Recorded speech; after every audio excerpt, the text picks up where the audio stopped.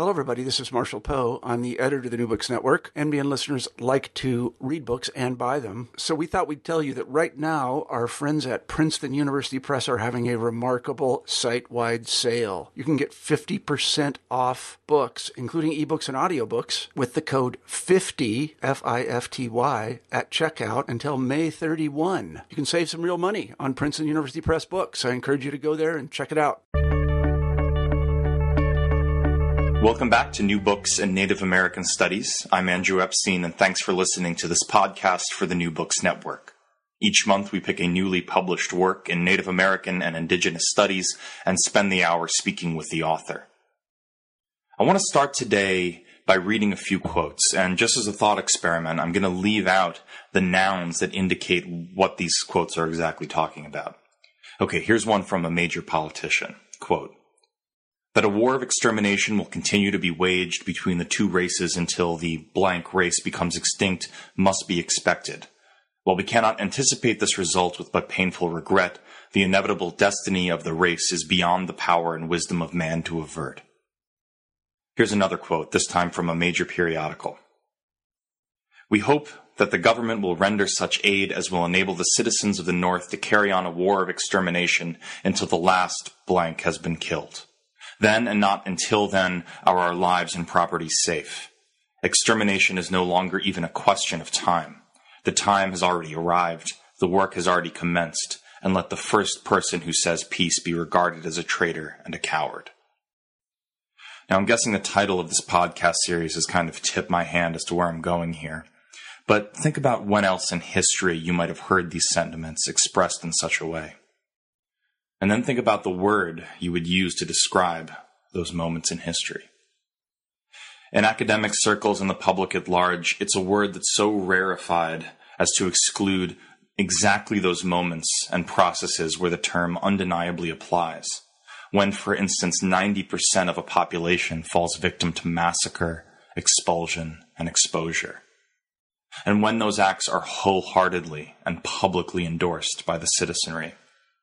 This was California in the middle of the 19th century. Thankfully, we do have a scholar who is not reluctant to put the exact name to these decades: genocide. Brendan C. Lindsay joins us to talk about his new book, Murder State, California's Native American Genocide, 1846 to 1873, just out from the University of Nebraska Press. Brendan Lindsay, welcome to New Books in Native American Studies. Thanks so much for joining me today. Thank you for having me. Of course. Today we'll be discussing your new book, Murder State, California's Native American Genocide, 1846 to 1873. It's just released from the University of Nebraska Press.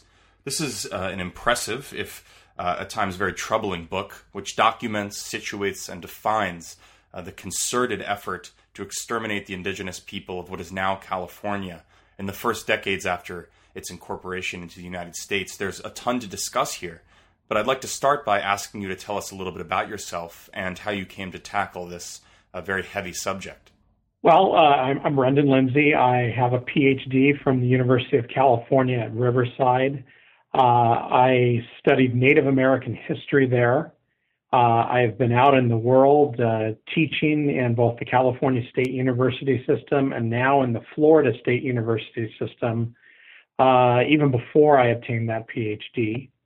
And I came to my topic, Native American genocide in California, really through my teaching, which I was doing as early as 2004 in the California State University system, where I was teaching California history courses to prepare teachers as part of their credentialing program. And as I taught about and thought about the Native American experience in California, I thought about really the lack of attention paid to Native American history in California and our state curriculum. And so that really led me down the road to beginning to study what had been the Native American experience in California history. I'm glad to know you were a teacher of undergrads. I want to actually return to that a little bit later and talk about how undergrads in California sort of absorb or deal with this framework that you're bringing to bear on history, particularly this idea of genocide. We'll return to that a little later, but I want to start, as you do in the book, by grounding this discussion in the scholarship of genocide studies. Genocide is a fairly recent nomenclature, as you point out, if not a new practice.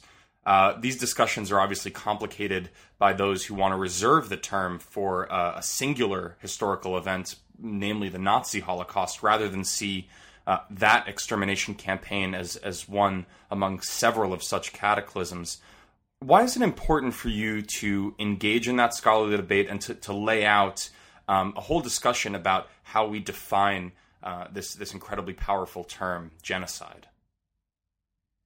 Well, first and foremost, I think unless you do that, it leaves ample room for people to preclude it, to marginalize it, to make it somehow secondary in nature.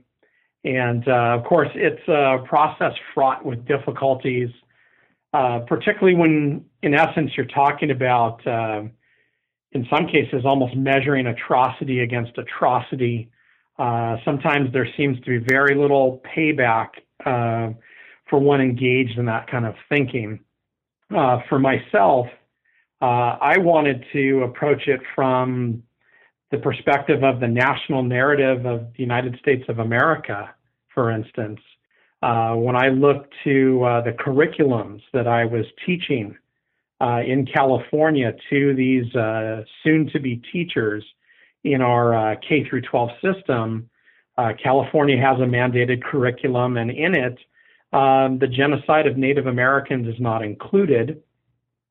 And indeed, it's specifically classed as not a genocide. It's classed as a quote-unquote extreme human rights violation by the California Department of Education. And as I looked at that and thought about that, I began to see the ways in which the United States and our history was excused from having participated in a genocide that in many ways bears many resemblances, not just to the Nazi Holocaust of Jews, but to genocides committed against Armenians, Ukrainians, Cambodians, many other people in the historical record. And then a second reason I wanted to pursue it was the work of Raphael Lemkin, the man who coined the term genocide. And I think in the way we've come to think about and define genocide today, some scholars and government organizations have not remained true to his original thinking about the term. And so I wanted to get back to his foundational thinking about that. As you mentioned, kind of a new term for an old crime or an old practice in the history of the world. So it was important for me to create something in the form of this book that would kind of posit Native American genocide in the conversation of genocides in world history. When you were researching the book, did you have, were you aware of Lemkin's model that you then went and tested against what you were finding, or did you discover a model after to sort of fit what was speaking to you from these documents, if that makes sense? It does. Well, I think it was the latter, certainly in the case of when I first began my study, I had not heard of Raphael Lemkin. I came to my topic really through evidence. My mentor in graduate school, Cliff Traveser, had written a document collection called Exterminate Them, which was an edited collection of primary source documents that wasn't really making a detailed argument about genocide, but rather was relating some of the historical atrocities that had happened in California, at the same time trying to counter kind of a popular mythical narrative of rip-roaring good times of gold rush in California. And as I read those sources, I became interested in it. He encouraged me to dig deeper. His book, in particular, his documents were mainly focused on Southern California and a very narrow scope of time, And so as I looked into things, I learned along the way about Lemkin. And I also learned about this particularly American brand of genocide, if you will, where it's not a centrally organized genocidal state encouraging its population to genocide. Rather, it is uniquely organized from the periphery. It is a citizen-led genocide and really a state-supported effort. And certainly the United States government was not the author of this genocide, but it was certainly a sponsor and supporter of it. So I think I came to it in a kind of an organic way, and I've come to maybe more than ever, maybe more than I first had it in the beginning, admired Lemkin's open-mindedness because his definition, compared with other definitions in the post-war world, I think is the most broad and inclusive definition I've come to find. That actually it gets us into one of the most compelling themes of this book, in my opinion. When you talk about how it was a citizen-led genocidal effort, you make a very compelling link between the development of democratic institutions in California, the development of democracy, with Native genocide. Why is that linkage such an important dimension to understand about the narrative here?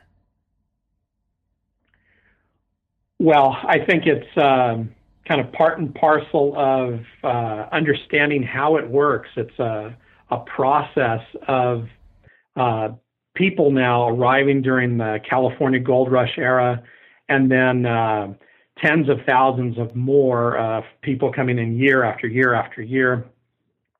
And they begin to constitute, from square one, democratic and republic institutions here in California. And they truly create a settler's state, a settler's democracy. And they do it in a very short period of time, maybe because of the gold rush and the impetus to come to California, maybe in a shorter time than is observable in any other point in American history. And you can really see the connective tissues of how the system works at a time when I think it's an unavoidable conclusion that government really does respond to the will of the people, and government is reactive to their interests. And indeed, in its earliest days, some of the people who constitute the government are much like those people they represent. They were just months before, quite literally, failed gold miners, or they were ranchers, they were farmers, and they are very quickly then given roles and responsibilities in the judiciary or the legislative or the executive branch, and they're bombarded by petitions from everyday white citizens of California, male citizens, of course, being called upon to represent the will of the people. And disturbingly, of course, the will of the people is to help support and bring about a genocide of Native people. So I think that's the key reason to establish the connection in the California story. And then I think it's an important point to make about democracy in general. There's kind of maybe it's a hope that democracy is a benevolent institution in the way that people in the United States have conceived of it. And I think the case of California, at least, points out the terrible uses that what might be a benevolent system in other circumstances can be put to. So when Euro-Americans began to colonize California in greater numbers in the 1840s, you write how they brought with them, in some cases, centuries of mental baggage about who Indians were and what should be done with them, even if many of them never actually had met an Indian person in their life. This makes up what you invoke as the conditions of a guilt-free massacre. Talk about these conditions in the wider span. What understandings were these settlers bringing with them from American history, from the East, and from their past? Well, first, the guilt-free massacre, I should pay homage to Troy Dester. Those are his words, but part of a historiography that's that's rich on this topic, beginning with Francis Jennings' writings all the way to Brian Dippy and more recent scholars. Historians have been writing for a while now on the way that Euro-Americans perceived Indians. And my job in the book was to take some of that scholarship, apply it to thinking about genocide. And I wanted to make the point of how people imagined Indians. What were Indians in the American mindset? And what was this paradigm that was going to allow the commission of genocide, which is monstrous, of course. It's a story of, as you said, sometimes centuries-held beliefs, where people have achieved a kind of disassociation with Native American peoples and their humanity, what might be called cognitive dissonance. And it's deployed in a variety of ways, many of which I talked about in the book, everything from kind of national narratives of history as a prescriptive literature, how young Americans would have grown up learning about Indians as adversaries, as savages, as obstacles to civilization, to trail guides and trail narratives, people on the roads of westward expansion, literally consulted guidebooks, of course, about how to safely make their way across the continent. And you would find thinking to predispose them to imagine Indians in certain ways in those. Newspapers repeated those stories and referenced those histories, as did the popular cultures of the time. And then something I did not get into the book, and I'm not sure if anyone could really get into it, would be just the popular oral traditions, the stories people told one another, the folk tales that we know existed, but we can't really understand how perhaps they too connected people's thinking between Indians and savagery and inhumanity. And I made a point to talk about it because I didn't want people to think that people arrived in California and began a new process about moving towards a genocide, but rather trying to have the reader think about people arriving in California preconditioned to fear and hate Indians, essentially ready to make a go of genocide rather than something particular happening here in California that hydrated some type of genocidal impulse in them. You know, you write about how these trail guides that people consulted often talked about the need to steel yourself against Indian attacks, and yet the vast majority of travelers, as you point out, had absolutely no experience with Native people. Those who did have experience with Native people tended to be positive, and yet there's this gripping terror at every turn, every sound in the night, every time livestock runs off. It has to be an Indian out there in the bushes. It's unbelievable, actually. Yeah, and I think it goes back to the preconditioning that they had before they left. I think they have a lens to view it through, or to hear it through. Those noises, they know what it means, or those sights they're really should not think are clearly threatening. To them look crystalline in their clarity, that, as you said, that bump or hummock on the hill is not just a tumbleweed or some sagebrush. It's an Indian lying in wait to kill them. And they know this, not instinctually, but they know it intellectually. They know it from their experiences of Indians of a secondhand nature.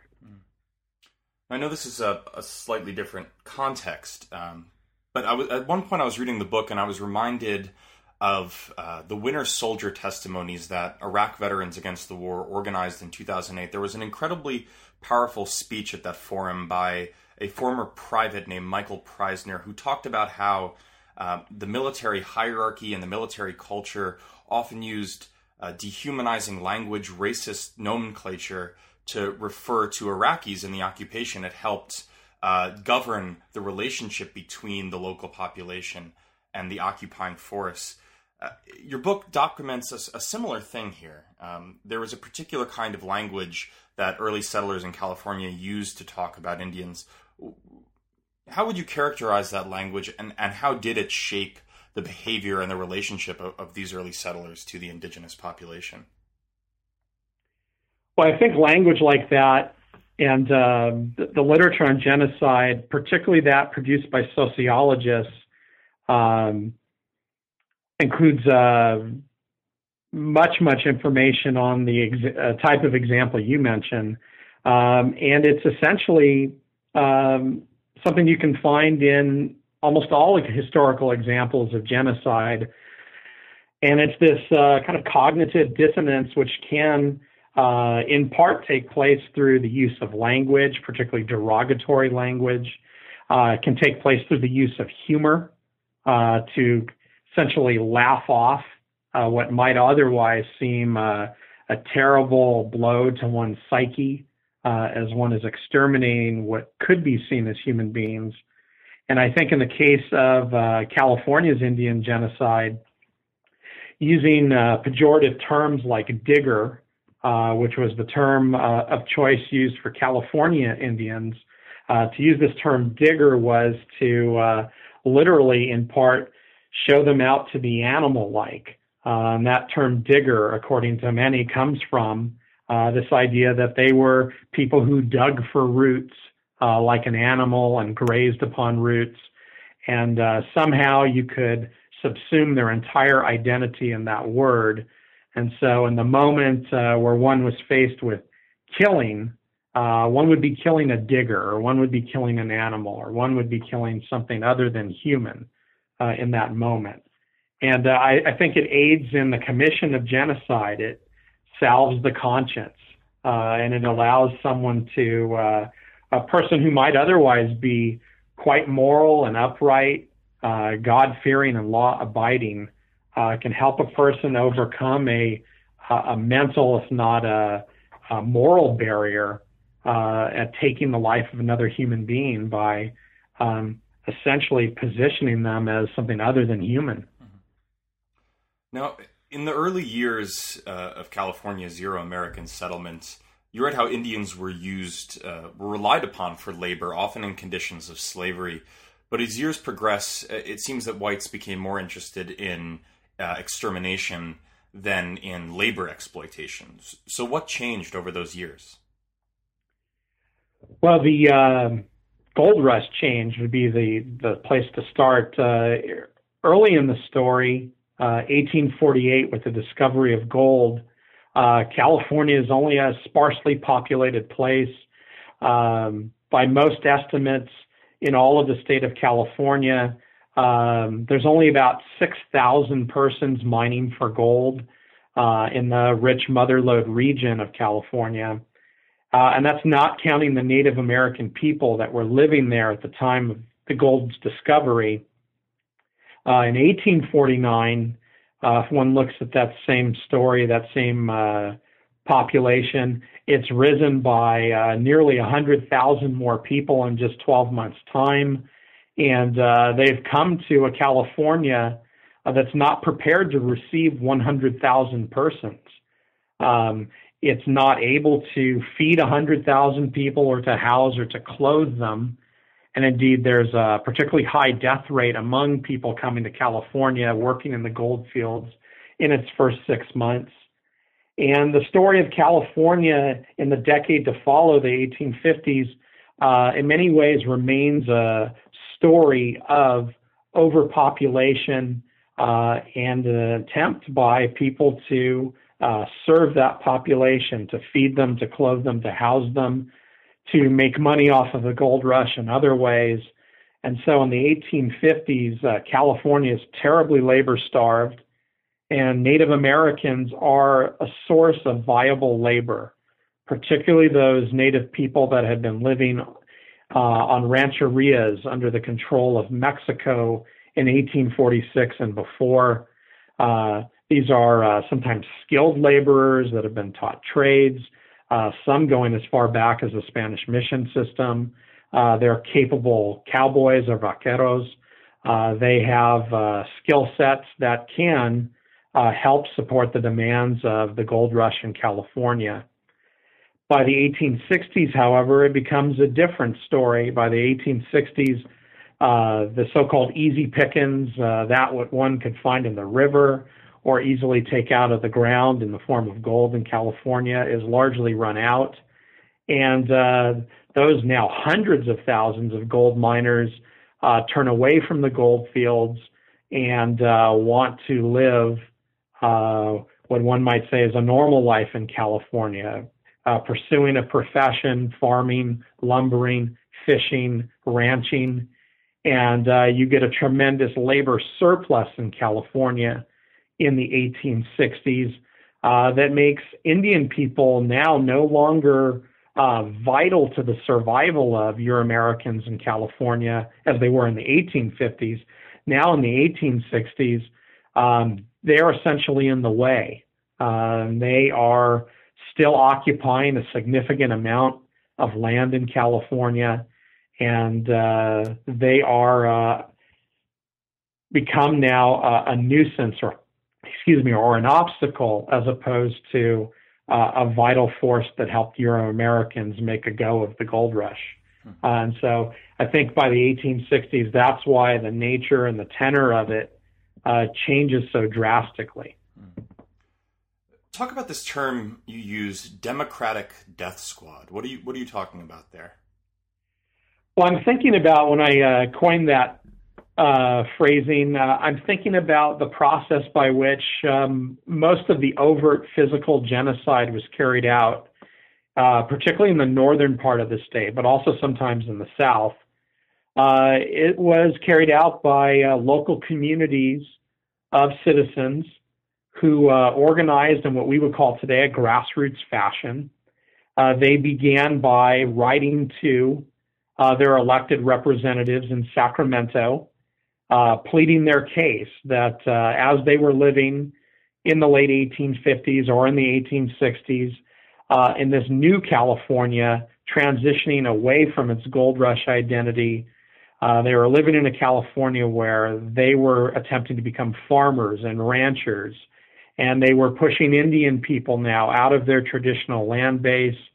And as they did that, as they killed Indians or pushed them into places where they had no food sources, they began to come into violent contact with Indian people who fought back. And they wrote to their elected representatives asking them for permission to organize volunteer companies. And under the laws of the state of California, dating back to 1850, there was a clause in the laws of the state that allowed the formation of volunteer companies in times of local emergencies. And so under the law, they asked permission of the governor of the state of California to form these companies. And they did this by meeting usually at the local tavern or hotel or inn or the home of a prominent landowner in the area, came together, wrote a petition, signed it as a community, sent that off, and in their language in those petitions, they would demand their rights as a democratically represented people. They would demand that the government support their right to organize, and indeed, in the aftermath of it, reimburse them for the expense. And so they typically, in this story, achieved that permission. Even when they did not get the permission, they often organized anyway.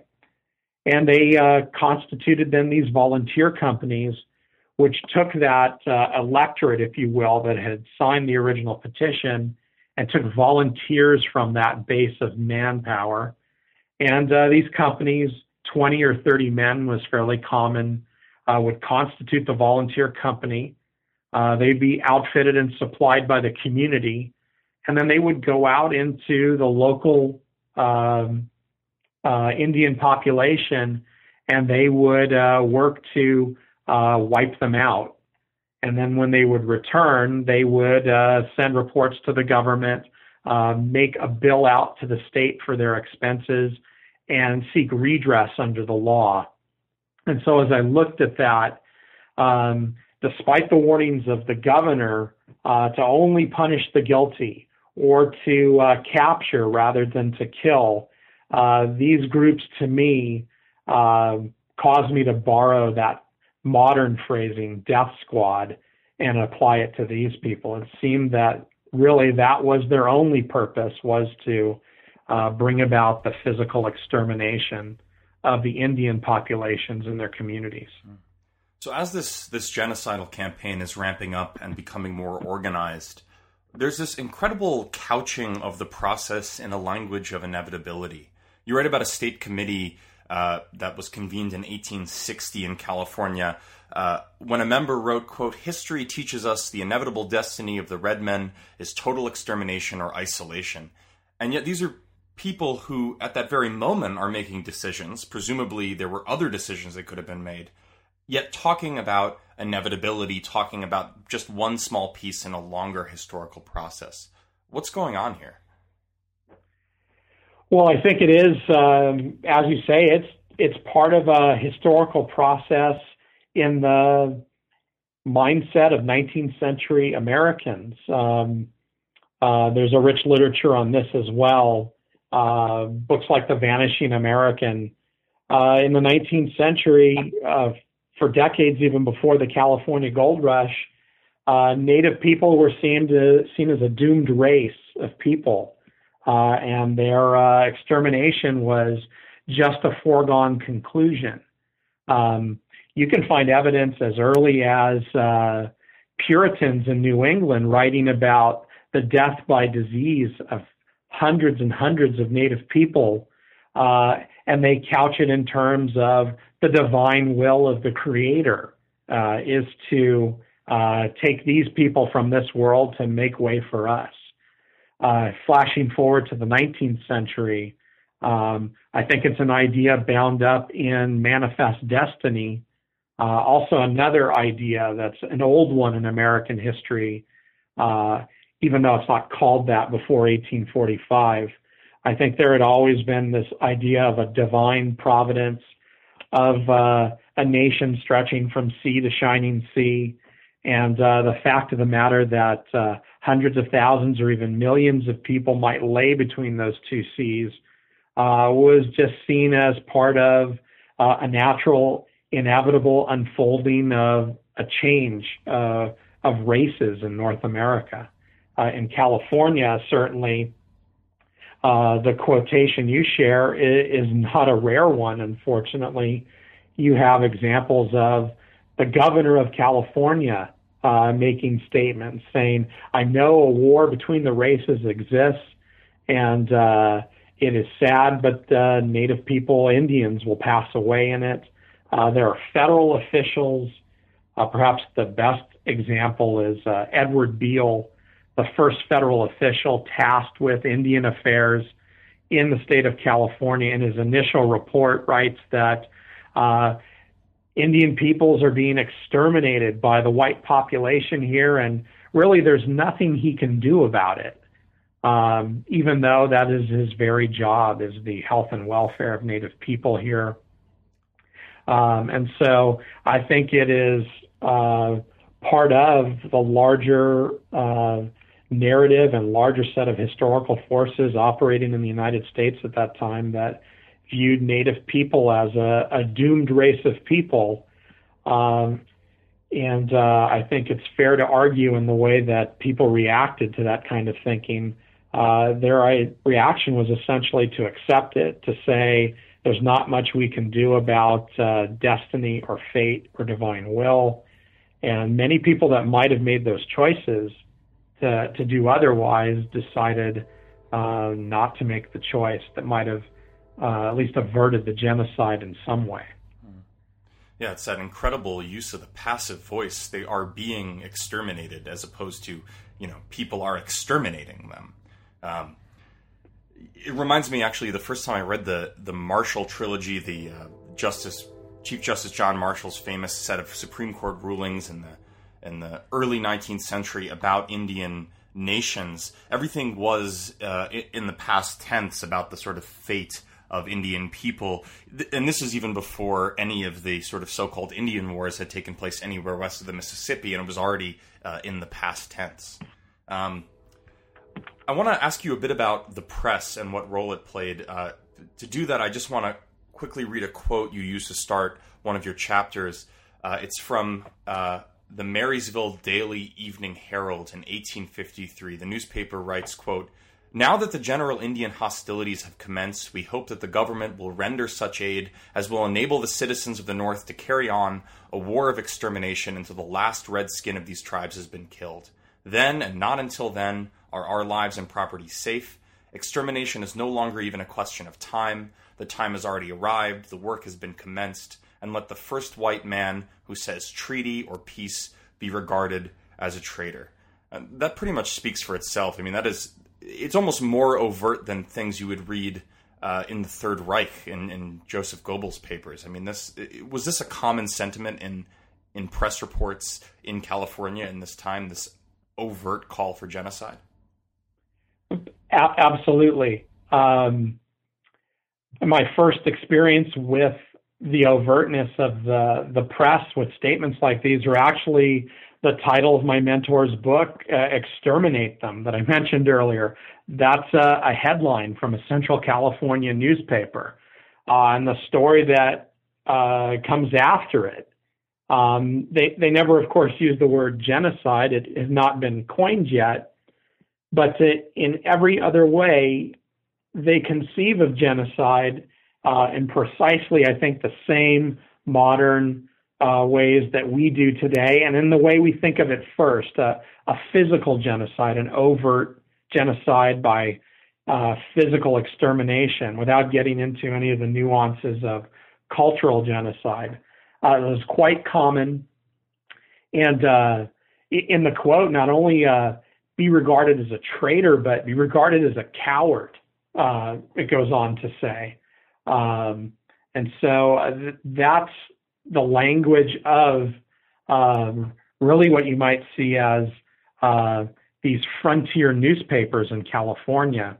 They bear a stark resemblance to the whole process of the peopling and restructuring of California. These newspaper editors are representatives, fine representatives of their peers, in the sense that as their communities are petitioning people in Sacramento that will well understand their position because they were just recently in the same type of position, editors of newspapers in California, and there are hundreds of them, selling newspapers was an instant success in the California gold rush.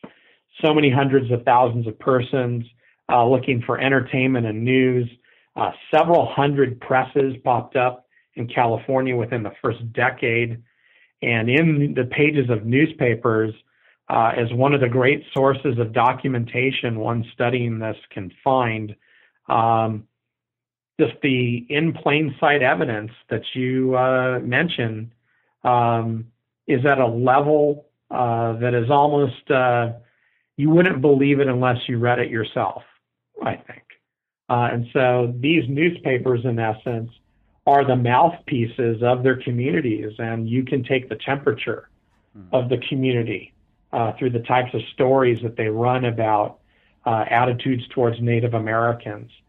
And it's the regular story that has this kind of language. And I tried in that chapter to show how widespread it was, not just in space, but in time. The articles with this type of attitude in them continue decade after decade after decade in North and Central and Southern California. And they essentially, in this particular quote you mentioned, they call upon the men of the community essentially to work of extermination. And if you say no, you're both a betrayer of not just your country, I think, but they're saying your race, and also you're a coward. You're not quite a man either. And so with this kind of very powerful language, dozens and dozens and dozens of stories year after year after year to be had. And here we have another sort of pillar of democracy, another democratic institution, along with the citizenry and the elected officials and the government institutions that were participating in this genocide. Goes to the rest of your argument. You mentioned this briefly earlier, and I know it's a longer question, but towards the end of the book, you write about how the genocidal process altered form by the end of the 19th century. It was less outright massacre, but more cultural assault. And yet you use the term genocide to thread through both of those forms. What are the continuities and discontinuities between those two forms, the outright violence and the cultural violence that you talk about at the end of the 19th century?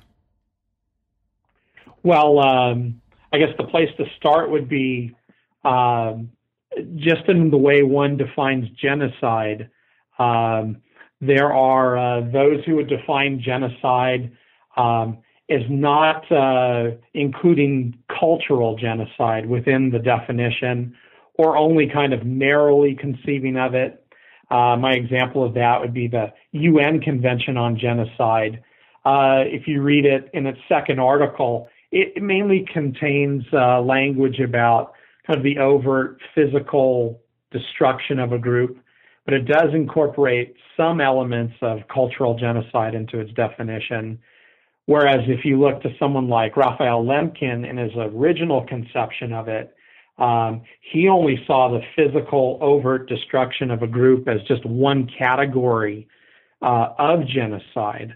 And he said that there were many ways to destroy a group besides physically killing them.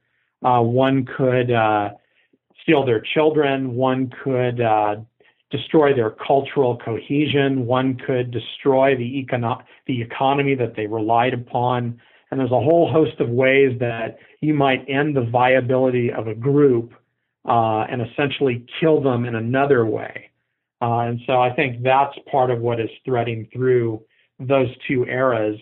And that's what I meant when I said that it had transitioned from one thing to another by the turn of the century.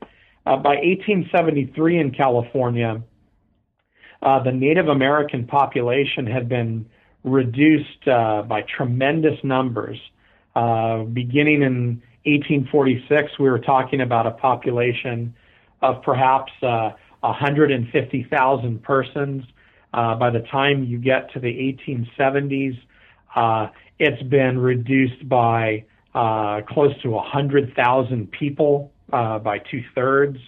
And as you go into the 1870s, the contact and the direct resistance and the push to move Native people off the most valuable lands in California has lessened as a result of the successes of those earlier overt physical genocides, to where you get to the point in 1873, a war breaks out in northeastern California, where the United States Army, in one of its few kind of formal campaign appearances in California, is fighting a group of Native Americans resisting them, the Modoc, and they are finally defeated. The Modoc are, and they were removed.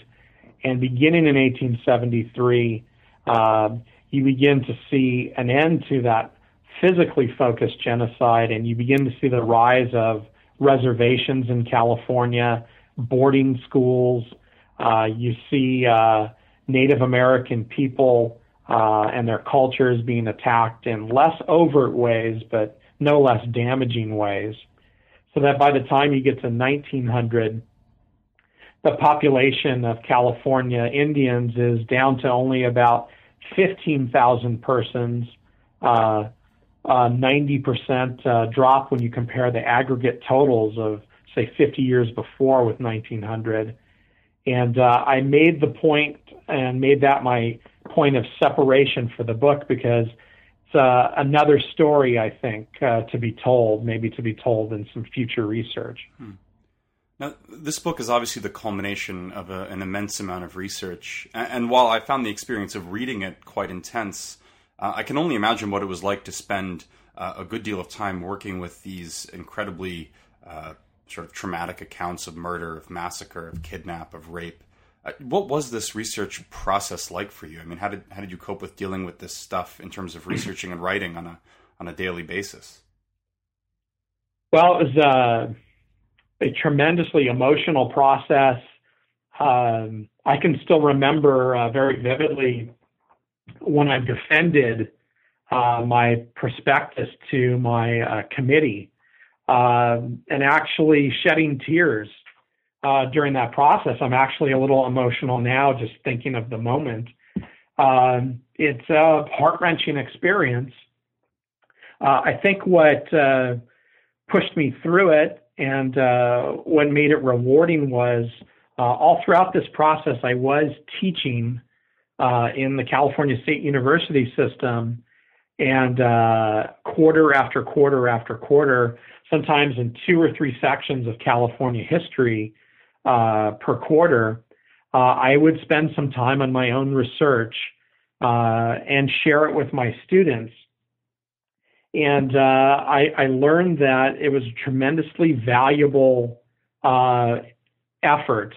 Most of my students had no idea that there were California Indians.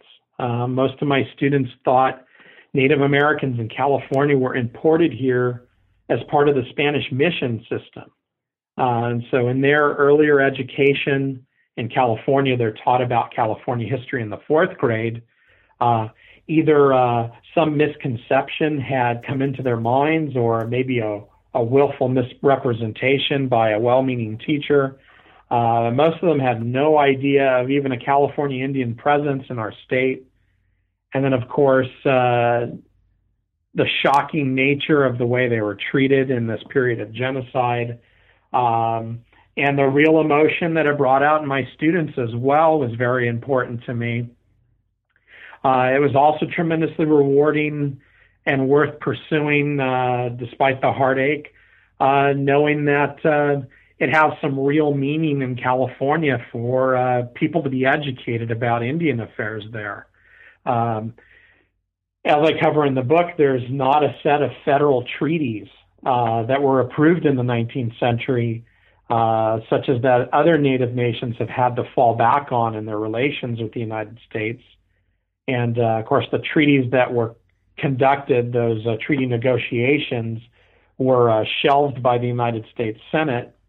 And so California Indian groups, regionally at least, have maybe struggled in some ways more so, or in unique ways different from Indian people in other parts of the country.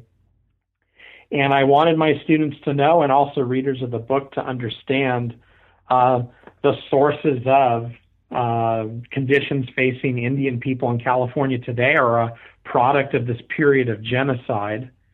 I also wanted students to understand what Indian gaming really represents in California. Students coming into it saw Indian gaming as simply an economic enterprise that Indians, for some reason in California, had been given a special privilege to conduct. They could not contextualize it as a way of taking reservation lands, which in Southern California are in very arid desert places, lacking in resources that Native people had been concentrated on, pushed into, essentially as places that whites in the 19th century had not wanted, and allowed them now through gaming to begin to take back their sovereignty, begin to become economically viable as nations, to be self-supporting, to begin to reclaim some of their heritage, and in the cases of some tribes, be able to get back their lands, even if only through purchasing them back. And so that kind of sustained me through it. And of course, ultimately, and this I can only speculate on, I think anyone who studies genocide certainly can sustain themselves knowing that as hard as it can be to study sometimes, it cannot compare even in the tiniest bit with those people it actually happened to. and also the realization that to not study it, to not make it public, to not share knowledge of it, is to engage in what I would argue is part of a committing genocide in your own way by silencing it, by covering it up. You aid in the conspiracy to commit genocide and to not hold those who committed it accountable. And so for all those reasons, I think I was sustained through it, despite the heartbreaking nature of it. Do you expect to face any sort of pushback within academic circles? It seems like, because not only have you've taken on quite explicitly and made a case for genocide, but also that democracy was essential to achieving that genocide. Do you expect pushback among other scholars? And I guess I also wanted to ask you, is there still a reluctance in academic circles to use the word genocide to describe this process, or is that beginning to change? Well, to the first part of the question, I think absolutely I expect pushback, or maybe blowback is the better term. I think absolutely, and I welcome it. I think that to not have the conversation, to not risk the possible disagreements of one's fellows, that's at the center of all scholarship, that chance that everyone will not agree. And I think in this case, you mentioned earlier that vein of Holocaust scholarship that rejects all other Holocausts besides the Jewish Holocaust is not on par, is not really meeting the standard of that term. So I expect that, and I'm sure it will come, and I look forward to defending the research. I think to your second point, I have encountered already some reticence about using the term. I've encountered it as early as when I was a graduate student. I can remember speaking with a member of the faculty at UC Riverside, and he asked me about my research, and I told him what I was looking at, and he immediately dismissed it, just out of hand. This was a person who studied Eastern Europe, and I tried to very firmly but politely say, well, essentially, I haven't bumped into you in the archives, or I didn't know you studied Native American history or California history. But he was undeterred by that. It just did not fit the traditional definition, the way he had thought of it. And this is a very well-educated person dismissing it out of hand.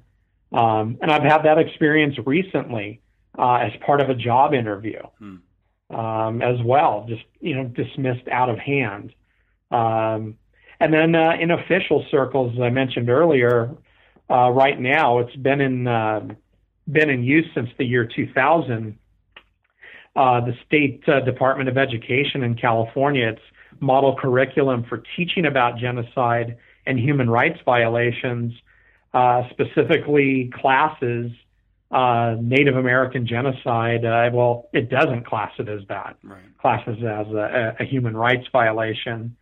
And in fact, the way it describes that human rights violation, it just says it was in the form of discrimination against American Indians, but also against women and the disabled and minority groups and homosexuals. It's just part of a broader category, just summed up by the one word discrimination.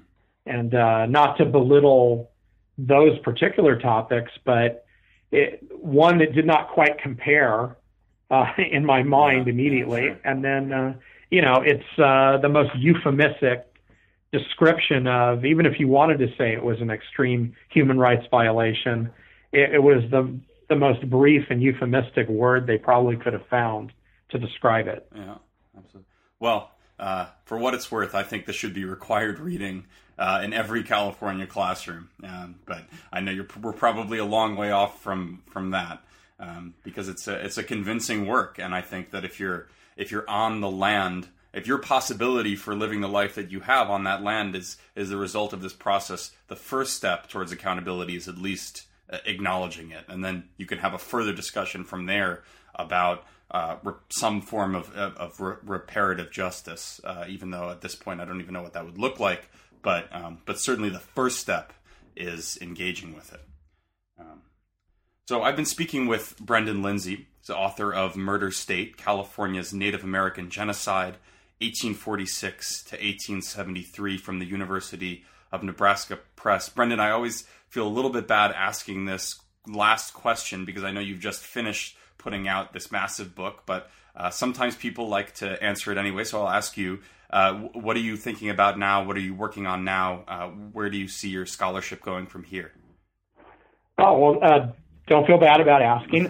Actually, as much as I put into the book and as much evidence is in there, for every piece I put in, I might have had to have left 5, 6, 7 other things out. It's a voluminous evidence. And so I'm really working to put those pieces of evidence to use. I'm working on an article now about the use of humor to help achieve cognitive dissonance in cases of genocide. I'm working on another article about fears of racial pollution by Indian people of white populations as a reasoning behind genocide. And of course, I have my duties here as a lecturer in Florida, but I'm working hard to try and make my way back to California and get a job there. So plenty on my plate. Sure. Well, it seems like an appropriate place for you to be teaching. Well, thank you so much, Brendan, for taking the time to speak with us today. I know I personally look forward to your future work, and have a wonderful afternoon. Thanks very much, Andrew. Thank you. I've been speaking with Brendan C. Lindsay, author of Murder State, California's Native American Genocide, 1846 to 1873, from the University of Nebraska Press. We're on the web at newbooksinNativeAmericanStudies.com, where you can listen to all of our past podcasts. You can also find us on iTunes, Facebook, and Twitter, where we encourage you to follow us. You can like our Facebook page, and please share our Facebook page as well. You can also post questions, comments, or suggestions for books you'd like to hear discussed on the program. Next month, I'll be speaking with Andrew Newman about his forthcoming book, On Records, Delaware Indians, Colonists, and the Media of History and Memory. For the New Books Network, I'm Andrew Epstein. Thanks so much for listening.